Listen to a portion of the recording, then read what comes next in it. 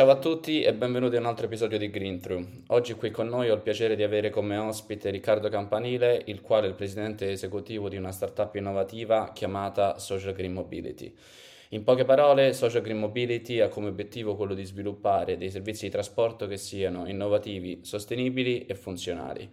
Detto questo, Riccardo, penso sia idoneo incominciare con una breve introduzione del tuo iter lavorativo e sarebbe anche intrigante capire come tu abbia avuto l'idea di far partire il progetto di Social Green Mobility.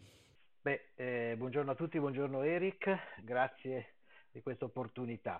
Brevemente il mio iter lavorativo è basato essenzialmente su beni strumentali, quindi macchinari business to business e quindi clienti che comprano i nostri macchinari, che hanno comprato i macchinari proposti sostanzialmente per fare quattrini, quindi B2B decisamente.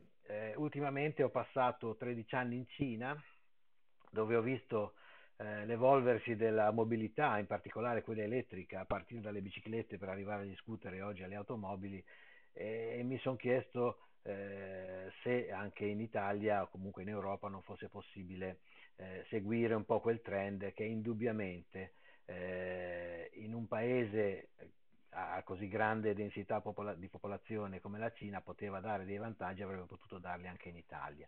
Abbiamo cominciato con degli amici a pensare a questo progetto e siamo arrivati, dopo varie non vicissitudini, ma vari ripensamenti, a definire il modello di business di Social Green Mobility. Ok, Eh,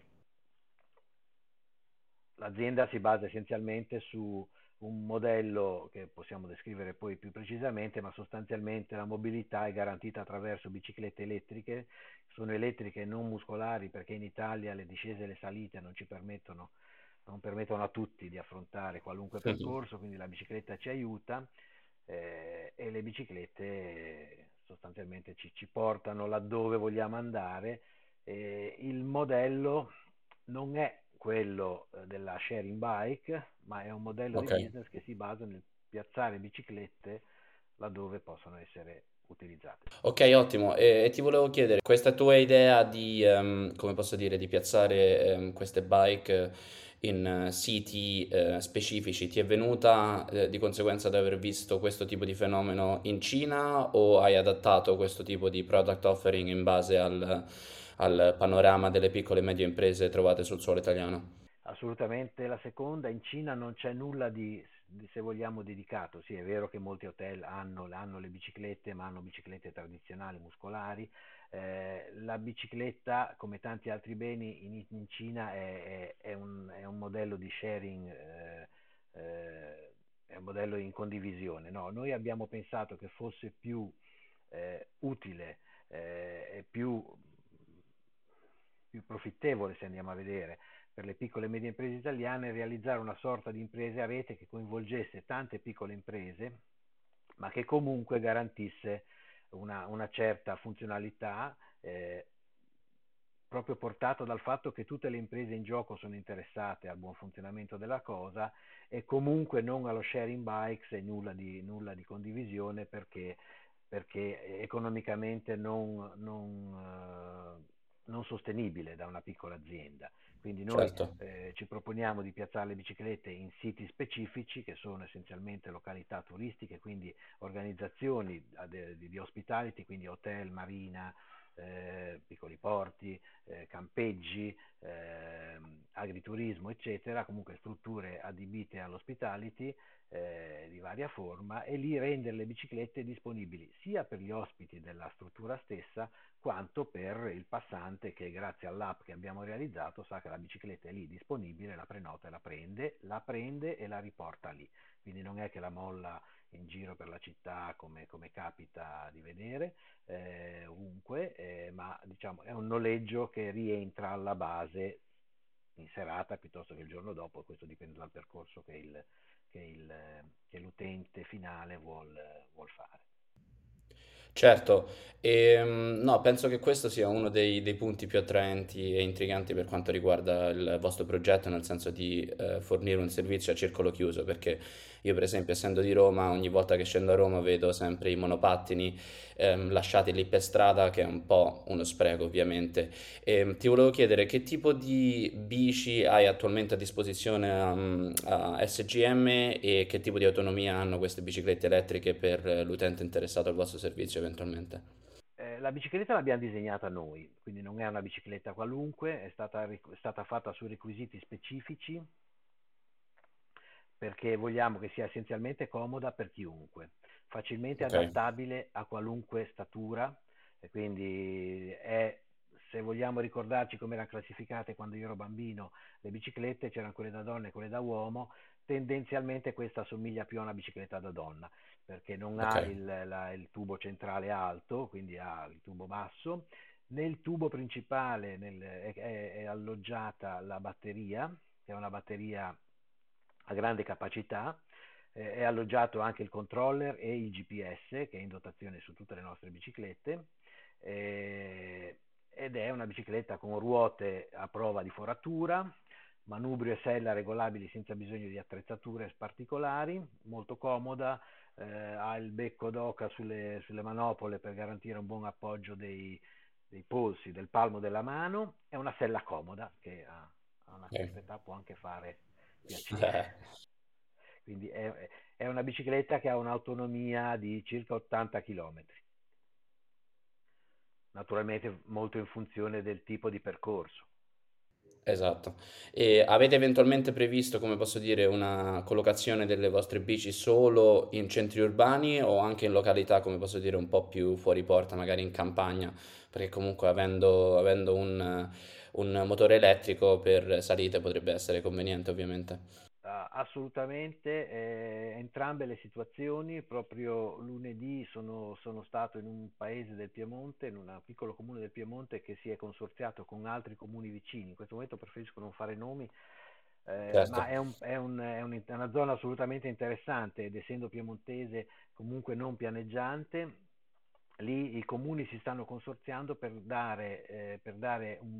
portare più turismo, anche grazie a un sito del FAI che è nella zona, più turismo in quelle stesse zone. Quindi hanno organizzato dei percorsi individuabili su una mappa che hanno già pubblicato e naturalmente vorrebbero completare questa offerta con biciclette elettriche e la nostra proposta, siccome sostanzialmente non crea nessun onere al comune, e l'onere è la cosa di cui più temono perché effettivamente certo. i sindaci oggigiorno sono col patto di stabilità, vedono i soldi col contagocce. Questa soluzione per cui è solo l'utente a sostenere eventuali oneri, ovviamente la situazione è molto, molto interessante, quindi penso che cominceremo. Penso che anche in quel caso piazzeremo le nostre biciclette ad uso e consumo di famiglie, certamente non di pullman di turisti, perché sennò dovremmo Certo. mettere 200 biciclette lì che probabilmente sarebbero ferme per 200 giorni all'anno, mentre il nostro modello di business si basa su un consumo ragionevolmente continuo. Ovviamente non possiamo sperare che tutti i giorni le biciclette vengano usate, però sostanzialmente non così poco come potrebbe garantire un turismo tipo gite scolastiche piuttosto che cose altre del genere. Assolutamente. E ora come ora che riscontro avete avuto in termini di sistemazione delle vostre bici in giro per l'Italia? Abbiamo parecchie location pianificate. Naturalmente siamo arrivati un po' lunghi per questioni essenzialmente tecniche dovute da una parte alla realizzazione dell'app che consente appunto lo sblocco della bicicletta e quindi l'uso, e dall'altra parte arrivando un po' lunghi anche a causa della lentezza, della difficoltà nell'approvvigionare le parti per le biciclette. Ovviamente stiamo pianificando il 2022, quindi diciamo che il grosso delle biciclette verranno piazzate a partire dalla primavera 2022. Primavera perché l'inverno al sud Italia non è considerato, non è turistico, e al nord Italia fa molto freddo, quindi è difficile che le persone prendano la bicicletta per fare un giro. Però in primavera sicuramente sì, abbiamo già tutta una serie di location che vanno dal lago di Garda alla Puglia, alla Liguria, al Wow. Piemonte, quindi insomma sì.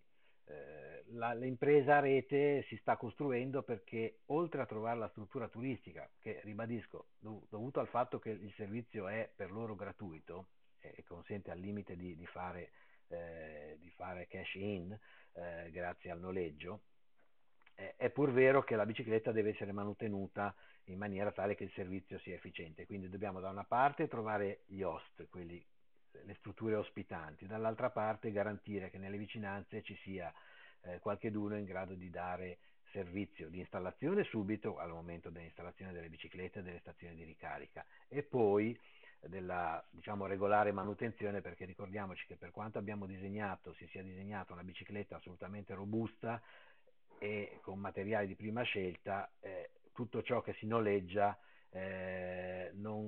diciamo, non viene utilizzato con la stessa cura con la quale utilizzeremo la nostra personale bicicletta. Quindi la bicicletta è particolarmente robusta, ma riteniamo che comunque un servizio di manutenzione debba garantire, sia necessario al fine di garantire a qualunque utente di prendere una bicicletta funzionante e funzionante bene. Io ho appunto esperienze in Cina dove le biciclette le prendi con un'app, però prima di trovare quella buona devi dire 3 o 4 perché una ha la catena che non funziona, l'altra cigola, l'altro il manubrio storto. Ecco, diciamo che il noleggio si rivolge a una clientela che vuol viaggiare in maniera affidabile e comoda e quindi la bicicletta deve essere efficiente. E qui si crea il discorso dell'impresa a rete sostanzialmente. Certo. E ti volevo chiedere come affrontate, come posso dire, la tematica degli ordini. Quindi, per esempio, se trovi un'impresa turistica in Liguria che ha a disposizione una tot metratura di spazio e eventualmente ci sono servizi locali per quanto riguarda la manutenzione delle vostre bici, voi piazzate ordini in base alla loro disponibilità o avete comunque a disposizione delle bici che dovete poi solo, come posso dire, spostare sull'eventuale impresa? La seconda che hai detto per citare un comico. È così, noi ordiniamo e mettiamo anche perché nel momento in cui facciamo l'accordo, ovviamente un po' perché è gratis, un po' perché la stagione è alle porte, in primavera dobbiamo averle, quindi noi ordiniamo in anticipo, quindi sostanzialmente è un business che è un po' stressante dal punto di vista finanziario, però ordiniamo in anticipo, assembliamo perché le assembliamo tramite una nostra consociata che importa le parti, le assembla e poi le forniamo. Nel momento in cui la struttura turistica ci dice ok, noi nel tempo di organizzare il trasporto e la bicicletta in loco, le biciclette. E le parti sono provenienti dalla Cina, presumo, no? Per quanto riguarda convenienza di costi e cose varie. Ma sai, in realtà, mi spiace dirlo, l'Italia era il più grosso produttore europeo di biciclette e ormai quasi tutti Wow, questi produttori di biciclette hanno trasferito la loro produzione in Cina. Eh, io non so se sia per una riduzione di costi, forse, non lo so, perché ormai anche i costi cinesi si sono adeguati ok. e si adeguano sempre di più, perché comunque il prodotto di qualità costa tanto in Italia quanto in Cina, a partire dalle materie prime. Quello che ci offre la Cina è una maggiore flessibilità negli ordini, perché la Ok. Cina, che ci piaccia o no, è oggi la grande fabbrica del mondo e può garantire le quantità che un piccolo produttore italiano non potrebbe garantire ed è il motivo per cui i produttori italiani hanno delocalizzato in Cina sostanzialmente. Quindi sono provenienti dalla Cina, alcuni di concezione taiwanese, altri giapponese, altri italiana, ma vengono da là. Ok, e tu avendo, come posso dire, avuto l'esperienza di aver vissuto in Cina per 13 anni, hai notato che questo tipo di cambiamento da un punto di vista dei trasporti è stato antecedente in Cina in rapporto all'Italia, per esempio, perché ovviamente per quanto riguarda la mia esperienza, avendo vissuto all'estero per gli ultimi 10 anni, il fenomeno dei monopattini elettrici e del bike sharing è qualcosa di recente fondamentalmente, negli ultimi 3-5 anni è successo nelle maggiori città italiane. Pensi che è qualcosa che è successo prima in Cina e che poi noi ci siamo resi conto in seguito o l'opposto?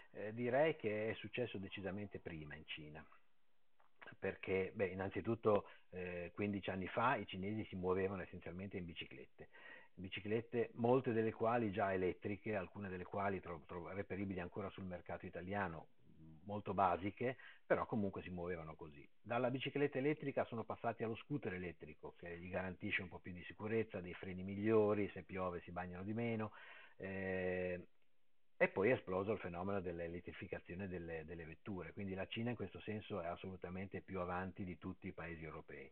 Il monopattino, tanto per fare un esempio, è stato utilizzato dall'autista a noleggio, ed è Ok. stato poi velocemente abbandonato anche quello perché è sostanzialmente pericoloso. L'autista a noleggio è quella persona che, stante nelle adiacenze di ristoranti e bar, garantisce il trasporto a casa della persona che magari ha alzato un po' il gomito o semplicemente, visto che ha la tolleranza sull'alcol è zero, ha semplicemente bevuto una birra, sale nella tua macchina, ti porta a casa, mette il monopattino nel bagagliaio della tua macchina, dopodiché una volta che sei arrivato a casa sano e salvo si riprende il monopattino e torna nelle adiacenze della zona di ristoranti e bar. Il monopattino un po' di anni fa è partito in quel senso per poi essere sostituito da delle biciclette elettriche a tutti gli effetti, pieghevoli, leggere, però decisamente più sicure, dotate insomma, di sella, insomma, più comode, sostanzialmente più sicure, dotate di freni essenzialmente, cosa che il monopattino non può garantire. Sì. Comunque, per rispondere alla tua domanda, decisamente la Cina è alcuni passi avanti in tutta la mobilità elettrica. E questo ti voglio chiedere un attimo un po' la tua opinione personale. Pensi che questo tipo di erogazione un po' più, come posso dire, antecedente e accelerata è stata funzionale ovviamente anche al tipo di governo trovato là? Ovviamente un governo centrale dettato solo da un partito, invece qui in Italia abbiamo, come posso dire, un panorama di partiti abbastanza esteso e ti volevo chiedere, è stato più facile, cioè secondo te, facendo un parallelo, sarebbe stato più facile avviare un tipo di realtà come SGM in Cina con quel tipo di governo o in Italia con il panorama attuale politico che ci troviamo? Beh, naturalmente in Cina sarebbe stato più facile perché ci sono meno paletti. Quindi l'impresa individuale o che sia viene sicuramente incentivata sotto varie forme, quindi sì, sarebbe Ok, stato decisamente più facile. In Italia sicuramente siamo molto più sensibili, intanto alla privacy banalmente, quindi quando parliamo certo. di app e quando parliamo di GPS e quant'altro dobbiamo rispettare le leggi italiane. Siamo decisamente più sensibili alla sicurezza in maniera fattiva. Là in Cina la si enuncia, ma difficilmente la si pratica. In Italia siamo decisamente più attenti, per fortuna, alla sicurezza di tutti. E per quanto riguarda, come posso dire, hai appena menzionato l'aspetto dei GPS, mi potresti gentilmente dire che ruolo ha il tracking dei GPS all'interno del vostro servizio e come posso dire, un accesso a questo tipo di dati possa essere un prezioso revenue stream per il vostro progetto a lungo termine? Beh, noi abbiamo fin dall'inizio pensato di mettere il GPS all'interno della bicicletta per essenzialmente due motivi. Uno scopo di SGM è quello di creare una community, quindi di far sì che tutti i partecipanti, tutti gli utenti, di fatto condividano alcune informazioni, quelle condivisibili, sul giro che hanno fatto, quindi il punto di interesse, la trattoria, il museo da visitare, e tutte queste informazioni sono ovviamente reperibili tramite il GPS che localizza le fermate piuttosto che, e quindi mette a disposizione della community tutti questi dati che sono sostanzialmente relativi ai percorsi fatti. E questo è il valore aggiunto che vogliamo Certo. ottenere, che otteniamo tramite l'aver messo un GPS a bordo della bicicletta. Il secondo aspetto, non meno importante, è però la sicurezza sull'investimento, perché una bicicletta elettrica costa, non vale, costa proprio costo industriale più di 1000 euro, una bicicletta fatta bene. È chiaro che se la bicicletta per noi la vediamo andare col GPS che lancia un allarme a 70 all'ora, vuol dire che è su un camion e nessuno sta pedalando, vuol dire che è stata rubata in buona sostanza. Quindi Certo. purtroppo in Italia il fenomeno esiste e quindi sì, diciamo che il GPS ha due funzionalità. Uno, quella di preservare l'investimento, il nostro investimento, se non altro di controllarlo. E due, è quello di creare la comunità e quindi rendere disponibile a qualunque utente le località più interessanti nella zona in cui ha noleggiato la bicicletta.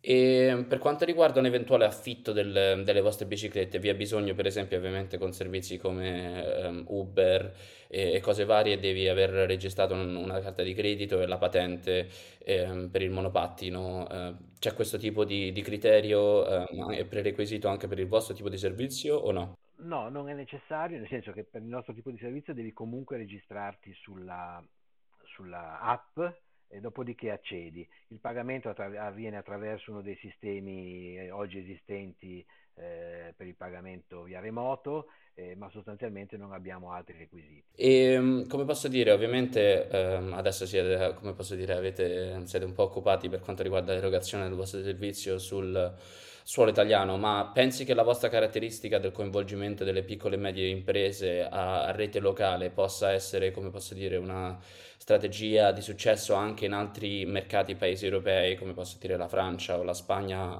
a lungo termine, a tuo avviso, o pensi che sia solo, come posso dire, simile e attualizzabile in Italia? No, no, sono assolutamente certo che altri paesi adatti a questo tipo di servizio, ricordiamoci che partiamo per dare un servizio al turista e quindi Ok, tutte quelle aree che sono interessate da turismo, quindi Spagna, Portogallo, Francia, Grecia, sono tutte, ma anche i paesi balcanici in fronte, sull'Adriatico, sono assolutamente papabili, perché comunque ovunque ci sia mare c'è turismo e il turismo e la nostra proposta dovrebbe consentire al turista tedesco piuttosto che danese o scandinavo di venirsene in Italia piuttosto che sulla Costa Azzurra in Francia senza portarsi la propria bicicletta e saper di trovarla lì a un prezzo definito, prenotabile, una bicicletta comoda, certamente non è un rampichino, non è una bicicletta per scalare le montagne, però diciamo per un turismo facile, quella sì, quindi ovunque ci sia turismo, sì. Chiaro che è meno adatta se uno vuole andare sulle Dolomiti per rimanere in Italia certo. e fare particolari percorsi difficili, perché in quel caso ci vuole una bicicletta specifica che potremo fornire, ma non è attualmente nella nostra gamma. Assolutamente, e hai menzionato che attualmente, come posso dire, con una carica standard e normale e singolare, la vostra bici ha un'autonomia di 80 km, ma può caso che io voglio fare un giro abbastanza esteso, ho la possibilità eventualmente di avere una ricarica che posso portare con me e per fare per esempio 90 km se voglio eventualmente in una giornata, o questo non è possibile? No, no, certamente è possibile. La piccola stazione, piccola non tanto in realtà, la stazione di ricarica, o meglio, la stazione con la quale noi diamo le biciclette in noleggio, quindi a quella dotata di un lucchetto, è anche dotata di un piccolo contenitore che si sblocca nel momento in cui si sblocca il lucchetto che tiene ferma la bicicletta e all'interno di questo contenitore c'è il caschetto che riteniamo sia opportuno mettere, anche se non Assolutamente. ancora obbligatorio, però lo suggeriamo. Mettiamo quella sorta di cuffia che non è molto carina effettivamente, però per chi non vuole mettersi un caschetto condiviso in testa si mette la cuffia stile doccia da hotel in testa, preserva l'igiene, oggigiorno è abbastanza sentito il problema ovviamente. E poi naturalmente c'è un lucchetto perché se uno vuole legarla a un palo nel suo giro se lo porta dietro e così pure un caricatore non veloce ma un caricatore normale che se uno vuole fare 100 km o star via 2 giorni ne ha sicuramente bisogno. E per quanto riguarda, come posso dire, scusa la mia ignoranza a riguardo, ma la ricarica delle vostre biciclette, dove sono queste stazioni? Non ha nulla a che fare ovviamente con la ricarica dei veicoli normali, per esempio per delle Tesla, delle Leaf che si possono trovare in giro per l'Italia, vero? No, perché quelle hanno una presa particolare. Le nostre Ok, biciclette hanno una presa normale da 6 ampere, quindi ok, il ok. caricatore è normalissimo.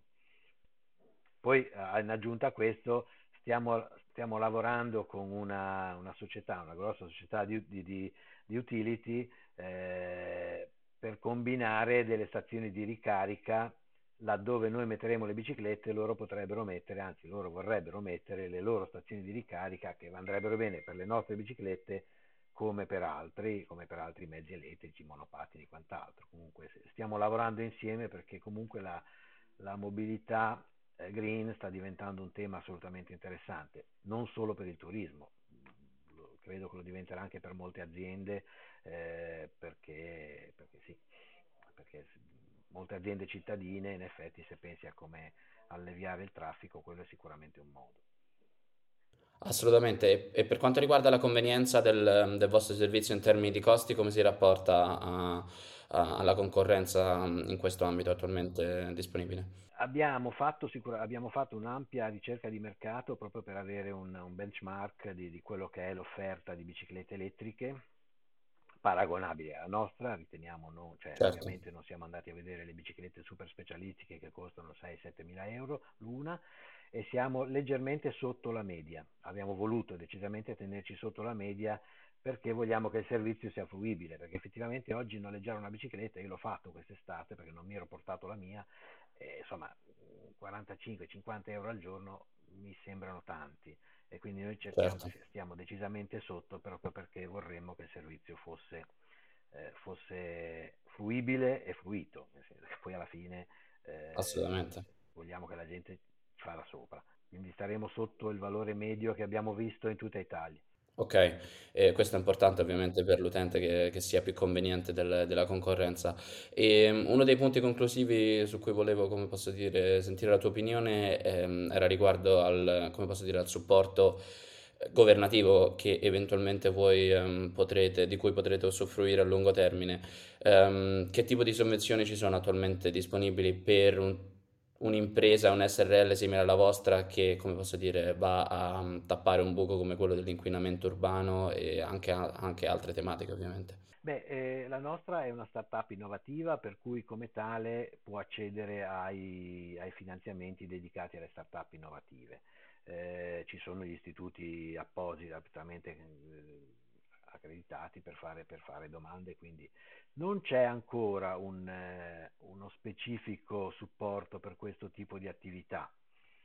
Ok, Ci sono supporti per la posizionamento delle colonnine elettriche e quant'altro, ci sono insomma delle politiche in tal senso, dei bandi in tal senso. Sullo specifico del nostro business non ho ancora visto nessun bando disponibile. Magari poi verrà, ecco.